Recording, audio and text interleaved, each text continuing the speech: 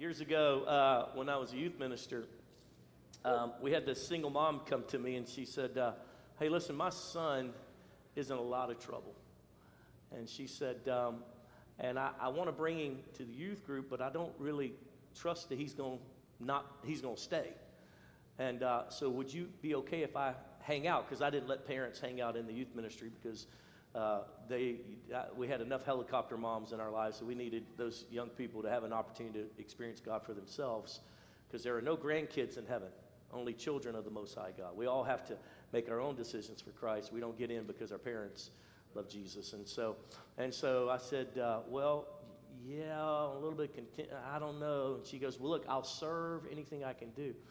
And I said, well, I don't really know where you could serve at. And she goes, well, afterwards, don't you have that time where y'all play and hang out? We had our own facility where we had, arcade games and gymnasiums and all this kind of stuff. And I said, yeah. She goes, don't you have like a cafe thing? She said, I love to cook and things like that.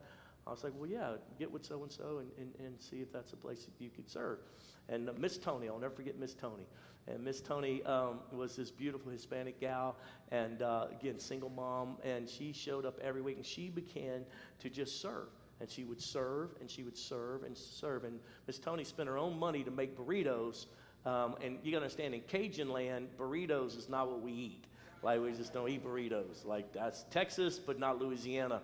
And so she introduced these giant burritos, and she would only sell them in the cafe for $1. Well, she probably had $3 worth of expense in these doggone burritos, but she kept saying, PA, there's kids here that aren't really getting a good meal.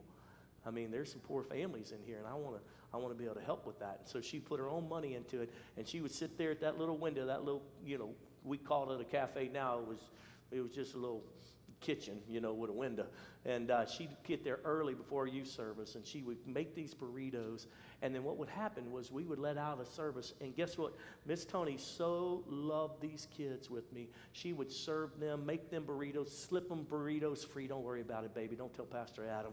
Just go ahead and take that thing. And she would just love on them and love on them. I would come after service, after I finished praying with some people, and there would be 20 kids in that kitchen where they're not supposed to be, with Miss Tony. Miss Tony's laying hands on them and praying for them and making them burritos. And she's supposed to be selling them through the window, but she's counseling all these kids. Kid graduated up out of the youth ministry and went on to college and doing whatever. Miss Tony kept serving with us and kept serving with us and kept serving with us and kept serving. She took her little gift of making burritos, and she became more popular than anyone else in the ministry, which offended me deeply. Deeply. And they loved her more than they ever loved me, which offended me deeply. Deeply, all because she served. I'm going to talk today about the true nature of Christ and the servanthood by which he came to this planet. The Bible says that the Son of Man did not see it below himself to take his position, his lofty position as God, and come and embrace humanity, to take on the human form, to take that on. And so as we jump in today, turn with me to Galatians chapter 5. This is going to be our key passage today. Galatians chapter 5 and verse 13. Galatians chapter 5 and verse 13. It says, you, my brothers, were called to be free. Now it's talking general senses, ladies as well. You, my brothers and sisters, were called to be free. Do not use your freedom to indulge in the sinful nature. So up until this point, Paul has been defending the position of how we are free in Christ. And he's writing to the Galatians because the Galatians had gotten radically saved. But over the months or years, people had come from the Jewish group of Christians and began to whittle into their lives of these Galatians and begin to tell them, oh, wait, you're not circumcised? You can't really be a true follower of God. Oh, wait a minute, you're not keeping the Sabbath properly. You're not having the festivals properly. And begin to really just call them into, no, you got to go back to the traditions of the old covenant. And Paul is rebuking them like, what are you doing? Why, you were called to be free. You're not called to go back to that old. You're not called to go back. And then you start really honing into your old sinful ways. What are you doing? We're Christians. We're followers of Christ. You're called to be free. And he goes, but now in your freedom, all this getting drunk and messing around sexually, goes, no, sir, you're not free to continue in sin. He says, and he literally says, you're called to be free, but don't use your freedom to indulge in the sinful nature. And then he makes a statement that is, right? Because he's talking about sin, but freedom in God, that I don't have to go around like, oh my God, I'm not good enough, and I know he doesn't love me. I got in a car accident because God's mad at me. No, that's all dumb. You're free in God. You can live in the joy and the excitement of not being bound to sin. You don't have to go all these dumb religious duties that we had to do beforehand to kind of help us be awakened to the fact that there's a God of heaven and earth. We don't need all that. We have a personal relationship with him now, and you're free to live your life in the freedom of God, but don't use it as an excuse or indulging in your old sinful ways. And then he makes this statement, rather serve one another in love. How do you connect those two thoughts? You're free, be free. Don't go back into your old sin. Don't use your freedom as an excuse to go back and indulge in the old way of living and perversion and lying and cheating and all. You're free from that, and you're free not to have to do all this religious duty stuff. Be free in God. But let me tell you a caveat to this freedom. Serve one another. It's unbelievable. He goes on in verse 14. He says, the entire law is summed up in a single command. Love your neighbor as much as you love yourself. When he uses this word serve, it's this word in the original Greek of doulos. Everybody say doulos. And doulos was the term for a person who was a bondservant. Now, you understand there's a lot of discussion in our era about the pain and suffrage of slavery and servanthood and pieces like this. But in the biblical times, people literally would sell themselves, if you will, into servitude. They would do that because instead of living under a bridge because they don't have money, instead of going to jail because they can't pay their debts off, because the moment you were upside down on your debts, the creditor could take you to jail and put you in jail because you had not paid your bills. I told you this, I had some Russian American friends that were first generation Americans, and they were, right before the economic downturn, they were just getting loans on these houses, and these guys were building houses, and the economic downturn hit, and they lost it all. They lost millions of dollars, and I'll never forget, I called him, I said, man, how you doing? He goes, I love this country. I said, what do you mean? He said, listen, I lost $2 million. No one came and got me and put me in jail. The KGB didn't shoot my wife. He says, I just reworked my business and put it in my wife's name. I filed bankruptcy. I love this country. So we don't even have a point of reference for, I made a mistake. Oh, well, I'll start over. I can be president. Anyway, so what happens is in this moment, he says, listen, serve one another. And he uses this bondservant term. This term of give yourself to one another freely. Be bound in servitude to your brother and sister in Christ. Maybe I could word it and even say it like this. Hey, here's how you stay out of sin. Serve one another. If you're so busy serving, hurting people, I tell you, it's really hard to find time to be wicked. That's literally what he's saying. Serve one another. He says, listen, serve one another. And the reason that is because servitude changes the world. I want you to understand there are two kingdoms at war right now. Two kingdoms in the earth at war. The kingdom of God and the kingdom of Lucifer. The satanic forces of evil versus the kingdom of our God, the living God, the creator, the redeemer. And there are these two kingdoms at battle with each other. They're at war with each other, and they battle day and night, backward and forward. And I want you to understand something, but rest assured, God's kingdom will reign forevermore and will be victorious over the kingdom of Satan. He's just giving him some time to let him play his little game, but just like he did with Jesus, he thought he had killed Jesus, but the Father resurrected him and turned the whole script on him. And so each and every one of you need to understand that there are DNA characteristics of each kingdom. DNA characteristics of the kingdom of Satan, a characteristic system of the kingdom of Satan, and characteristics and DNA of God's kingdom, his people, his working in the earth. And let me just give you a real quick analysis of that. First and foremost, servanthood is the dominant characteristic of God's kingdom. And it destroys the power of self-dominance in the kingdom of darkness. Servanthood is the dominant characteristic of the true believer. Those who are in the kingdom of God, who are serving the Lord. Selfishness, selfish ambition, self-reliance that's why you see so many books about self-help, self-love, self-this, because that is the kingdom of darkness at work. Because at the end of the day, all sin is summarized by self. I want my pleasure. I want what I want. I want it for me. And the King of Kings and the Lord of Lords came down out of heaven, laying aside what he would want for what the Father had need of. And he came and gave himself to us, humanity, so that we could be restored back to the Father. Selflessness. This is the dominant characteristic of the kingdom of God.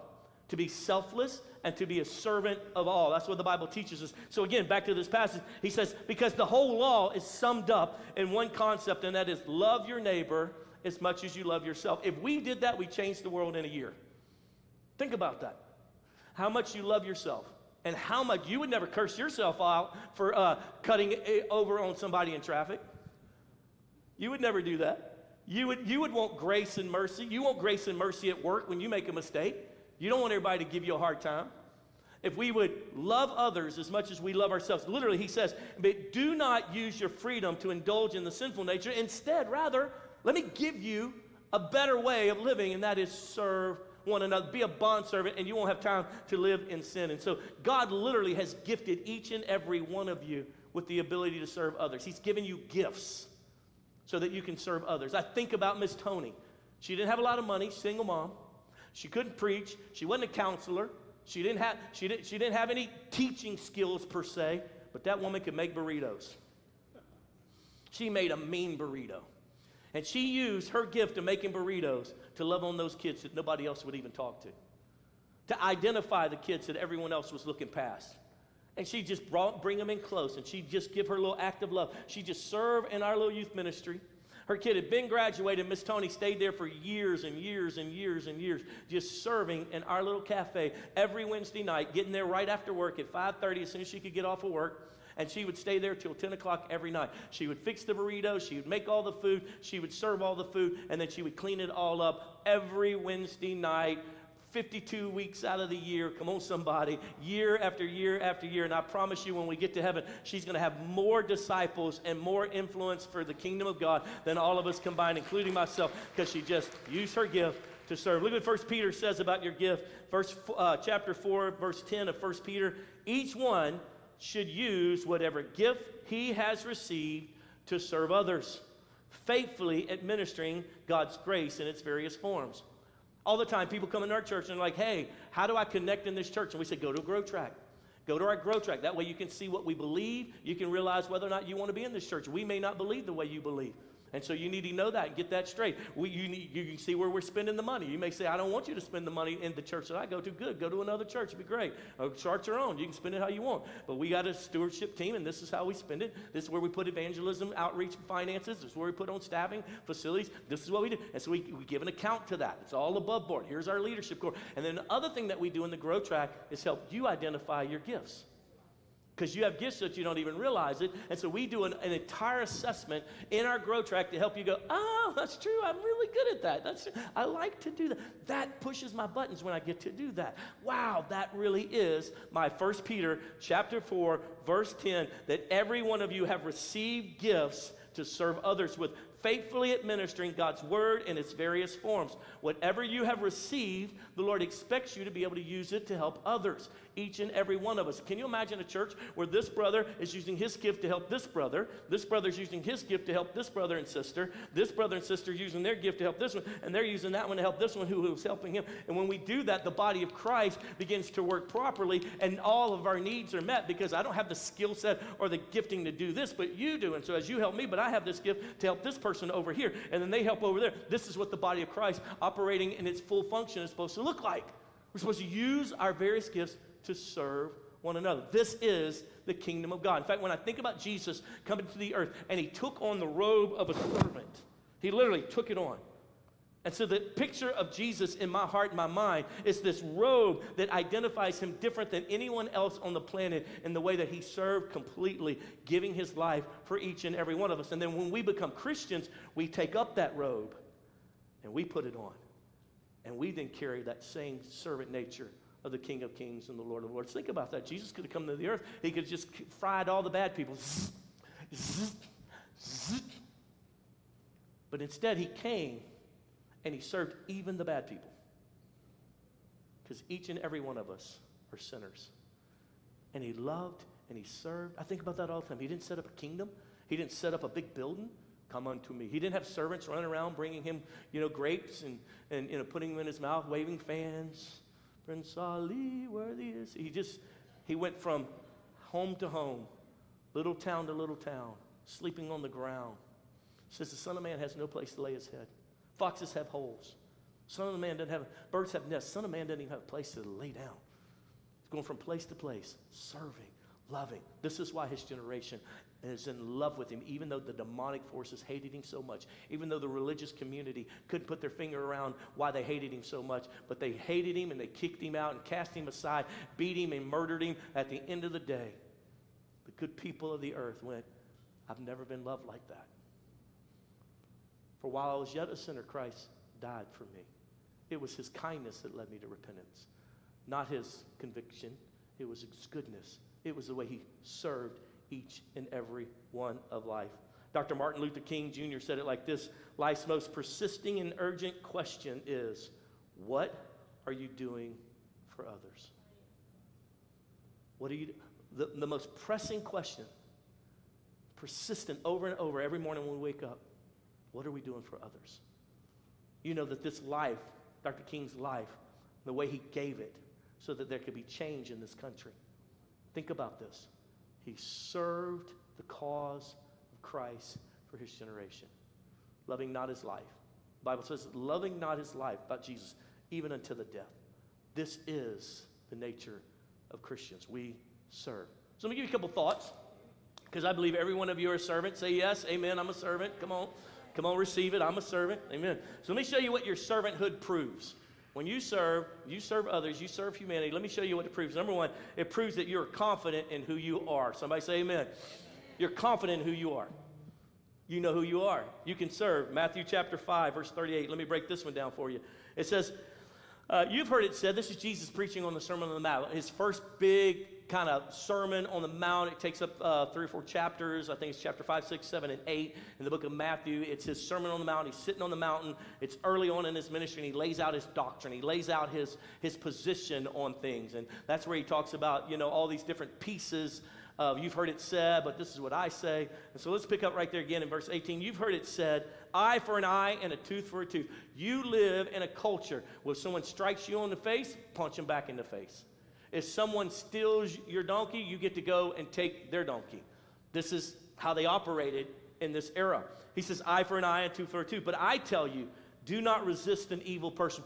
He's blowing their mind. Like, what are you talking about? Like, you're disrupting our entire legal system.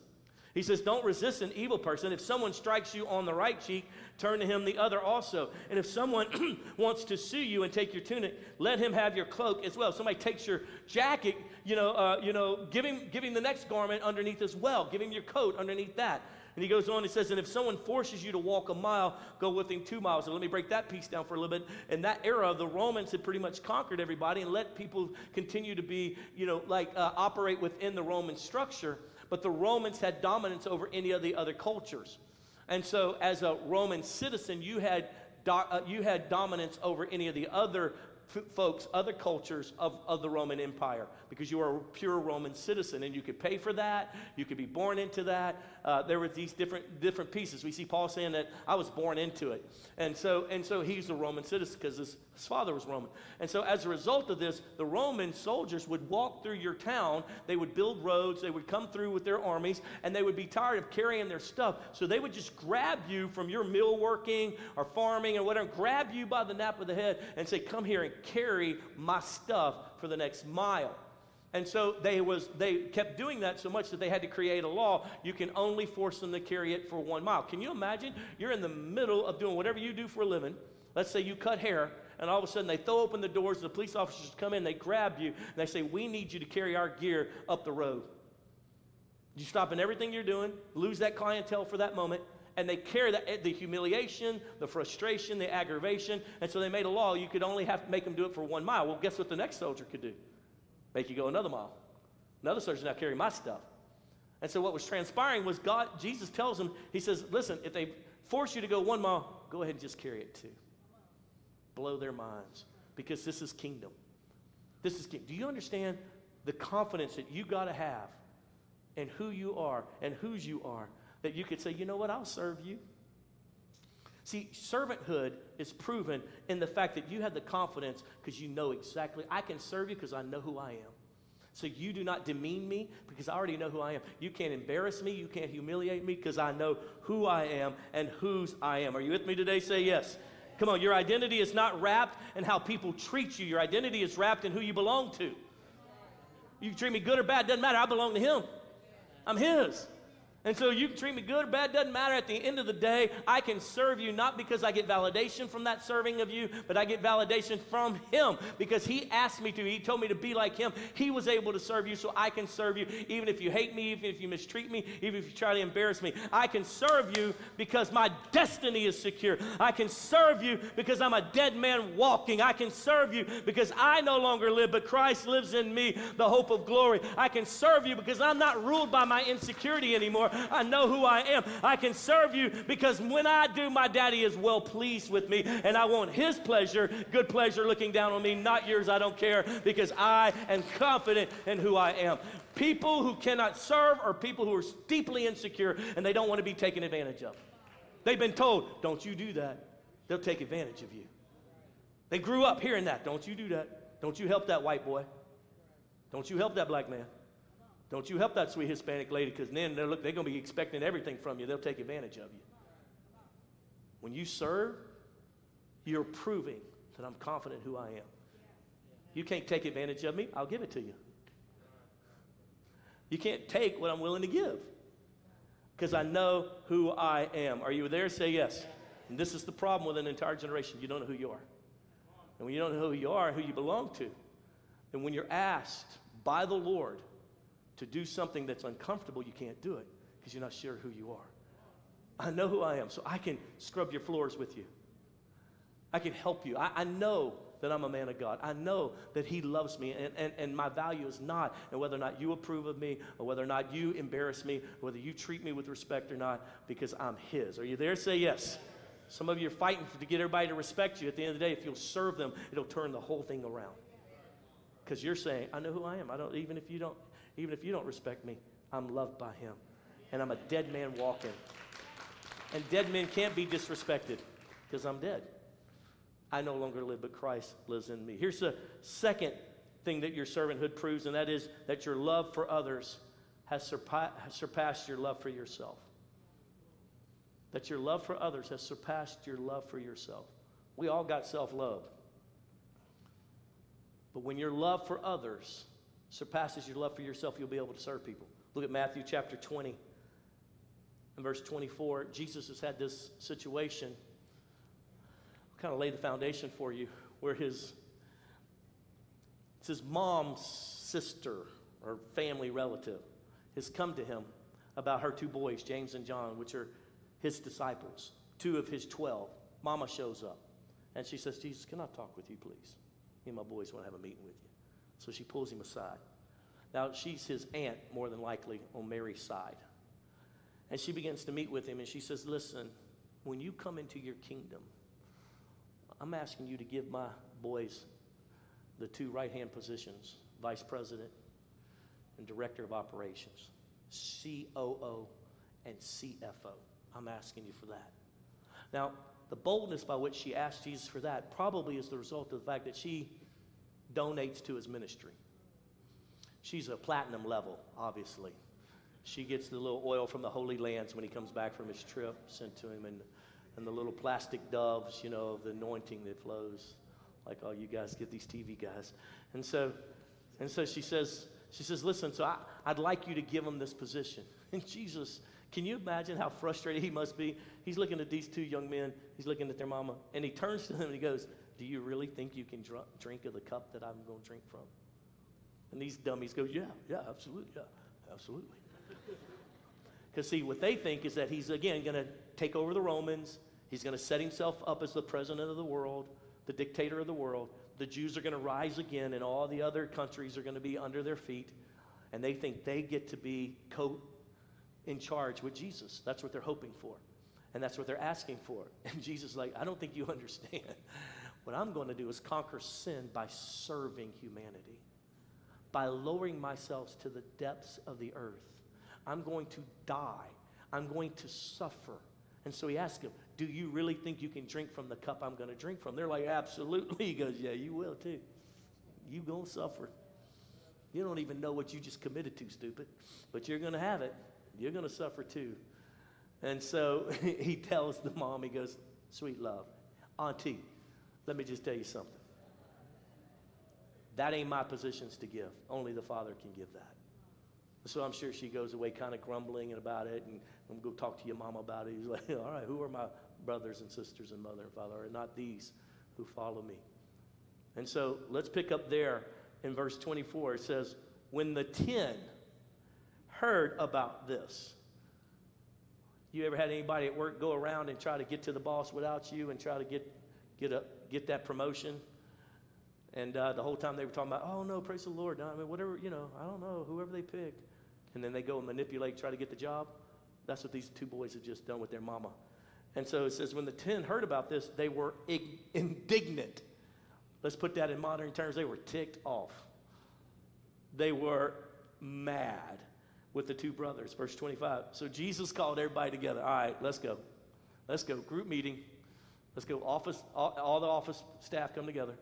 He brings them all together, and this is what he says to them. He says, you know that the rulers of the Gentiles lord it over them, and their high officials exercise authority over them. He goes, you know the structure in this world structure that we live in, that everybody's trying to get ahead, that everyone is stepping on everyone else to be able to get to the top. He goes, not so. He says, literally, he's describing the kingdom of this world in which we live in, that it's a pyramid, and that all of us are down at the bottom, and we're fighting, stepping on each other to try to get to the top. He goes, no, my kingdom is inverted. It's the first one to the bottom wins. He says it's inverted. It's first one to the bottom wins. Everyone climbing to the top, they're a part of another kingdom. And literally, he says it like this. He says, so not so. Instead, whoever wants to become great among you must be your servant. This will blow your mind because most Christians do not believe this. You want to be great? Be the servant of all. Oh, no. I've lived my whole life in this kingdom. To be great, I've got to outdo, outwork, step on. I've got to outlead everyone else to climb this thing, to get to the top here. Or like my one pastor said, and you climb to the top only to realize that the ladder's leaning against the wrong building. You spent your whole life trying to get ahead of everybody, only to realize that that's not fulfilling. You can't keep your marriage together, can't keep your family together. Everybody hates you at the end of it all, and you've stepped on so many people that you have no genuine relationships. He goes, not so. In my kingdom, the greatest amongst you will be the what? Servant of all. And whoever wants to be first must be your slave, just as the Son of Man did not come to be served, but to serve and give his life as a ransom for many. When you start serving others, it's proof that you love them more than you love yourself. That you've had a revelation that I can serve my husband, I can serve my kids, I can serve my wife, I can serve my coworkers, and I don't care if they get ahead of me, because at the end of the day, I'm trying to get to the bottom faster than anyone else, because the greatest in the kingdom is the servant of all. We have discounted servanthood in the United States. We have belittled it. We've said it's worthless. We have promoted all the people who've stepped on everyone else, and now we've got an entire society, and the younger guys are coming up going, that's not right. That doesn't look like right. That's why they want to destroy, and they want to go to some type of other system because of the foolishness and all that. But the reason they're motivated by that, because they see the injustice of people who've been entrusted with great gifts, not serving anyone with those gifts, but using those gifts to step on everyone else to get ahead. So that's why you have an Antifa. That's why you have an entire group of 20-somethings coming out of universities that think that we can create some kind of mecca where we all are middle class and we take all the money from the rich people and give it all to the poor people, bring all the poor people up and all the rich people down. Because in their heart and in their mind, they're like, look, we see the injustice and the fact that people have stepped on everyone else to get ahead, and no one is actually helping anyone who's in need. And the Bible is very clear that this is something that God is doing in the earth. He's bringing this thing back, that where we are true Christians, where we serve the Lord God Almighty and we serve him by helping others. This is the nature of Christianity. This is the cause of Christ. For the Son of Man did not come to be served, but to serve and to give his life as a ransom for many. So he tells them, the brothers over here jockeying for a position, that's wrong. You being all mad about it, that's wrong. You got it wrong, guys. We're not trying to see who can get to the top. We're trying to see who can get to the bottom. Blows their minds. Like, how do we live like this? We don't even know how to live like this. When you start living a servanthood life, you are literally proving that you care about others more than you care about yourself, that the love of others has surpassed the love for yourself. Years and years ago, when I was just a little kid, we had just gotten saved. We were radical on fire, Mimi and Pop and me. And Mimi used to love to, after church, go for a ride out in the country. I don't know why. I think she was trying to keep me at home. I don't know, because I was starting to drive and things like that. I'll never forget. It was probably 13. I wasn't starting to drive yet. I'll never forget, we went driving out in the country one Sunday after church, somewhere around the 5 or 6 o'clock mark, and we came around the corner on one of these back roads, Farm Road 105 or something, and we started seeing little signs alongside of the road. Next mile up or so, tent revival with brother so-and-so, so-and-so. You know how they always use D.L. Smith. And so Mimi got all excited. We're new Christians. She's like, whoa, there's another meeting we can go to for Jesus. And Bob and I were like, let's go. And so we pull into this little gravel. They had poured a little bit of gravel, had this tent out in the middle of this field. And we walked in. There were no cars there, one little minivan, one other little car. And we rolled up because it said it started at 6 o'clock, and it was like 5 till 6. So we're like, let's go. We go in there, man, and I'm telling you, it was this poor little fella. Hey, I guess he's homeschooling all these kids. He had 5 kids. His kids were leading worship. His wife was playing the piano. He was doing all the preaching. And so we come rolling up in there. We're the only ones. They put us right up on the front row, man, and they worship and they sing, and he gets up and he preaches and he pulls and he tugs. We look around. We're the only ones in the tent. It's a tent revival for the McCains because nobody else has showed up. And we just accidentally found it, right? And so then he gets to the end, and he does like all those old tent revival guys, come on now, some of you can give 1,000. Some of you can get 10,000. Well, there's 3 of us sitting on the front row. Did you see the car we pulled up in? There ain't no thousands here. You might get $5. And he starts pulling, and I'm telling you, the Spirit of the Lord comes upon me. I'm about 13 years old, and I had been saving up for a special type of BMX bike so I could do trick stuff with the pegs and all this kind of stuff. You got to understand what part of the 80s this is. And I'd been saving up all my little jobs because I go to the golf courses, and I would get out on the golf courses, and I'd find all the golf balls in the woods and in the ponds. I'd swim the ponds, and I'd sell the golf balls back to the guys and make a ton of money as a 10-year-old, 11-year-old. I'd been saving up my money. Here I am, 13. I'm about ready to get all that money. I got it all in my savings account, and I hear the Spirit of the Lord say, give that to this guy. And I rebuked every high thought that exalted itself against the knowledge of God. But what happened was, as this man is preaching, and I'm watching his little family and his little kids, he's doing everything he can to try to follow God. And my heart went out to him. Like I fell in love with this precious family. It's just doing what they can. They just did what they can. Somebody loaned them a field. Somebody probably loaned them a tent. And they just got out there and just preaching the gospel. There were 10 bad decisions in that plan, but nonetheless, they were just out there trying to make it happen for God, just trying their best. And as a 13-year-old, I grasped that. And my love for them began to surpass my love to be cool. I have the baddest bike in the neighborhood. And I'll never forget, I leaned over to Mimi and I said, hey, I think I'm supposed to give all my money out of my savings. She's like, are you okay? And I was like, yep, I'm supposed to do it. And she, she's so full of faith, she's like, it's the Lord. And so she goes, well, what you want me to do? I said, write a check for it. It will take the money out of my savings. The checks for millennials, there used to be these things, a piece of paper, and you'd write a number on it, and you'd sign it, and you'd hand it to people, and they would go to, anyway. And so Mimi wrote a check for the full amount, and that plus Pop's $5, I think gave them a total of about $200 that day. That didn't even pay for the sawdust that they threw down on the ground so that we have something to walk on, to the chairs that they rented.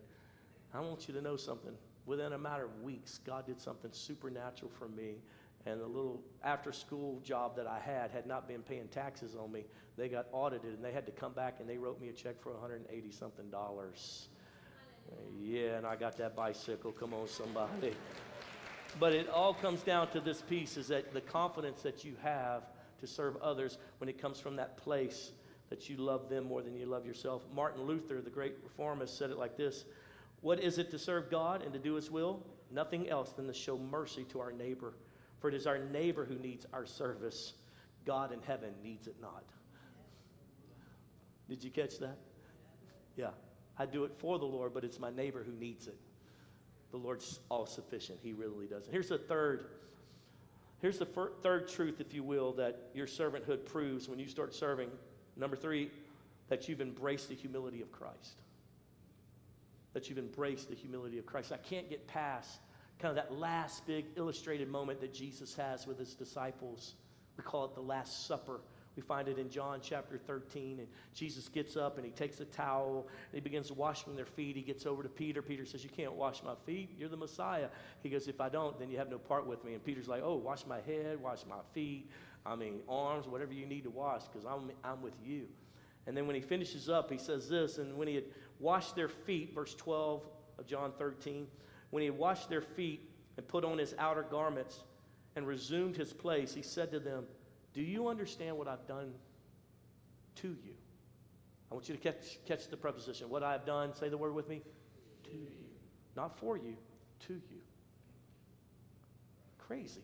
Think about the preposition. Why did he not use, do you understand what I've done for you? I've washed your feet. Look what I've done for you. That's not what he did. He said, "Do you understand what I did to you just now? By washing your feet, I messed you up. I've just messed you up because I have just illustrated to you what the kingdom is really all about. I have just forced you now for the rest of your life to have to grapple with this moment. I have done something to you that no one else has ever done to you in your life." And he goes on to say, he goes, "Because you call me teacher and Lord, and you're right, for so am I, or so I am. If I then, your Lord and teacher, have washed your feet, you also ought to wash one another's feet. You call me God, and I am God. You call me teacher, mentor, spiritual daddy, and I am that. Thus, this act that I just did to you does not fit in what you think I'm supposed to be. I have just messed your whole concept up with life. And let me tell you something. Now go do what I've done and wash one another, care for one, serve one another." Did you see the humility by which I just infused you with humility that you can't get past? I want you to think about this hours later when Jesus is hanging on that cross and those disciples are standing there. They've rejected him. They didn't stand with him when they came to get him in the garden. They ran off. Here they are kind of sneaking back up. The Roman soldiers have beat him. They've nailed him to a cross. They've kind of snuck up there and they're standing there, and about eye level is his feet with nails driven through them, blood and grime.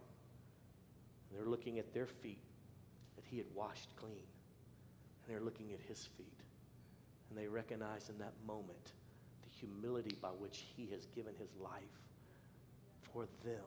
He cleaned them. He got dirty so that they could be clean. He died so that they could live. The humility in this connection. And he says, as he finishes washing their feet, "I just did something to you that you're not even really going to understand for a while." And then we find out that the disciples all go on to give their lives. And all of them, Judas kills himself, but the other 11 are all martyred for Christ. John is attempted to be poisoned. He survives it. But the rest of them, they're all martyred. They all give their lives helping others come to know Christ. They're murdered for their position of loving, hurting people. When you serve others, you are proving that you've embraced the true humility of Christ. You've embraced it and said, "You know what, Lord? I want to be like you." I embrace it. So you can't lift someone up if you're standing over them. You can't lift someone up if you're standing over them. The best way to lift someone up is to get up under them. Get them closer to the cross. Here's the fourth proof that you've embraced servanthood, and that is you've grasped the purpose of Christianity. You grasp it. You know now what true Christianity, the purpose behind it all. You grasp it, and that is to win souls. Look at how Paul says it in 1 Corinthians 9 and 19. He says, "Though I am free and belong to no man," nobody controls my life. Nobody tell me what to, "though I am free and belong to no man, I make myself." Everybody say, "make myself." Servanthood is you're gonna have to make yourself serve others. It ain't gonna come naturally when they're at work and they've been the same people who have talked bad about you and you start serving them. Listen, I want to challenge you. Serve your wife, serve your husband, serve your kids, serve your mom and dad, serve your neighbors, serve your coworkers. You say, "Oh, I can't get ahead if I do that." Not in this kingdom. But in this kingdom, this is how you get ahead. This is the kingdom business. The first one to the bottom wins. And when you start serving your neighbor, when you start serving your coworkers, it literally unhinges the kingdom of darkness there at your office, there in your job.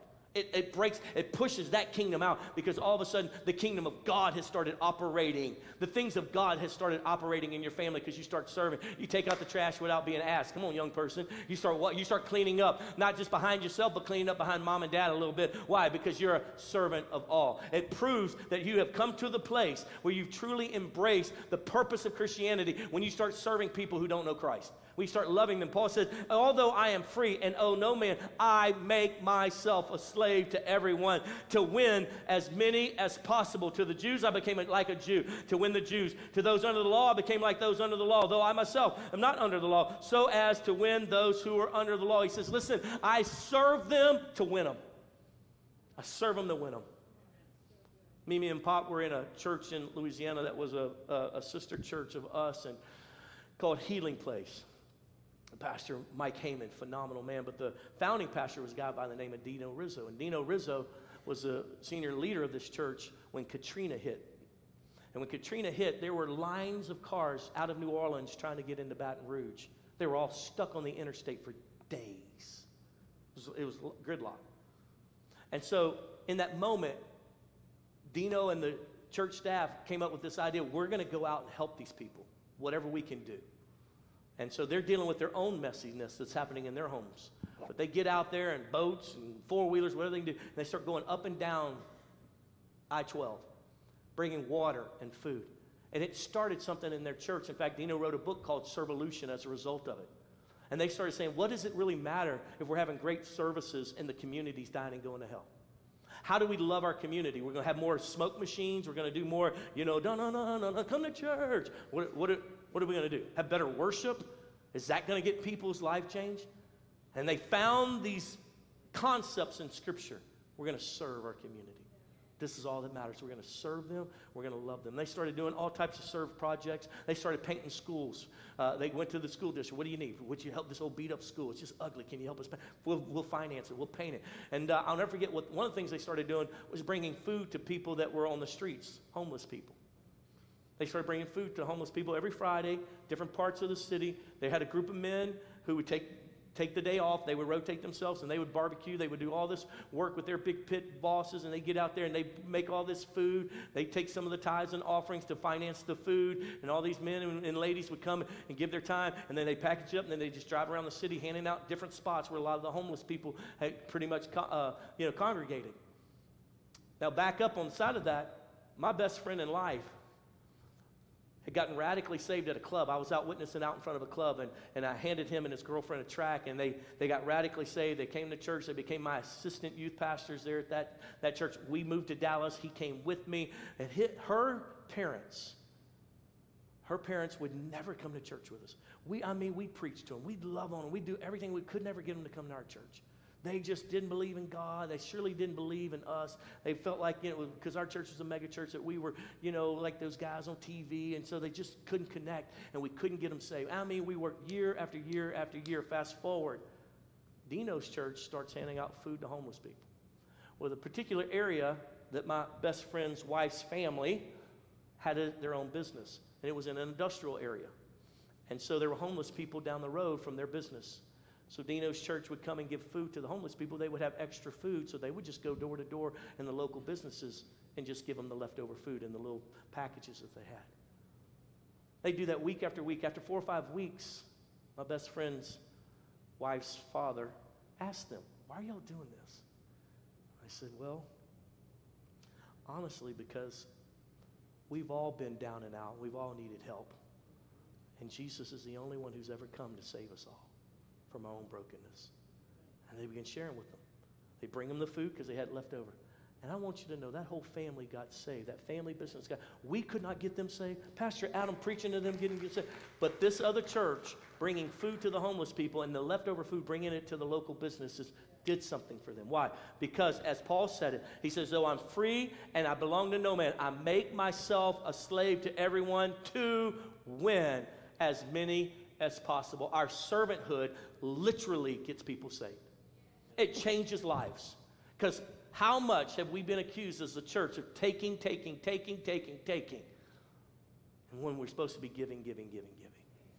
Your servanthood proves that you've grasped the true cause of Christianity, the purpose of Christianity. Charles Dickens said it like this: no one is useless in this world who lightens the burdens of others.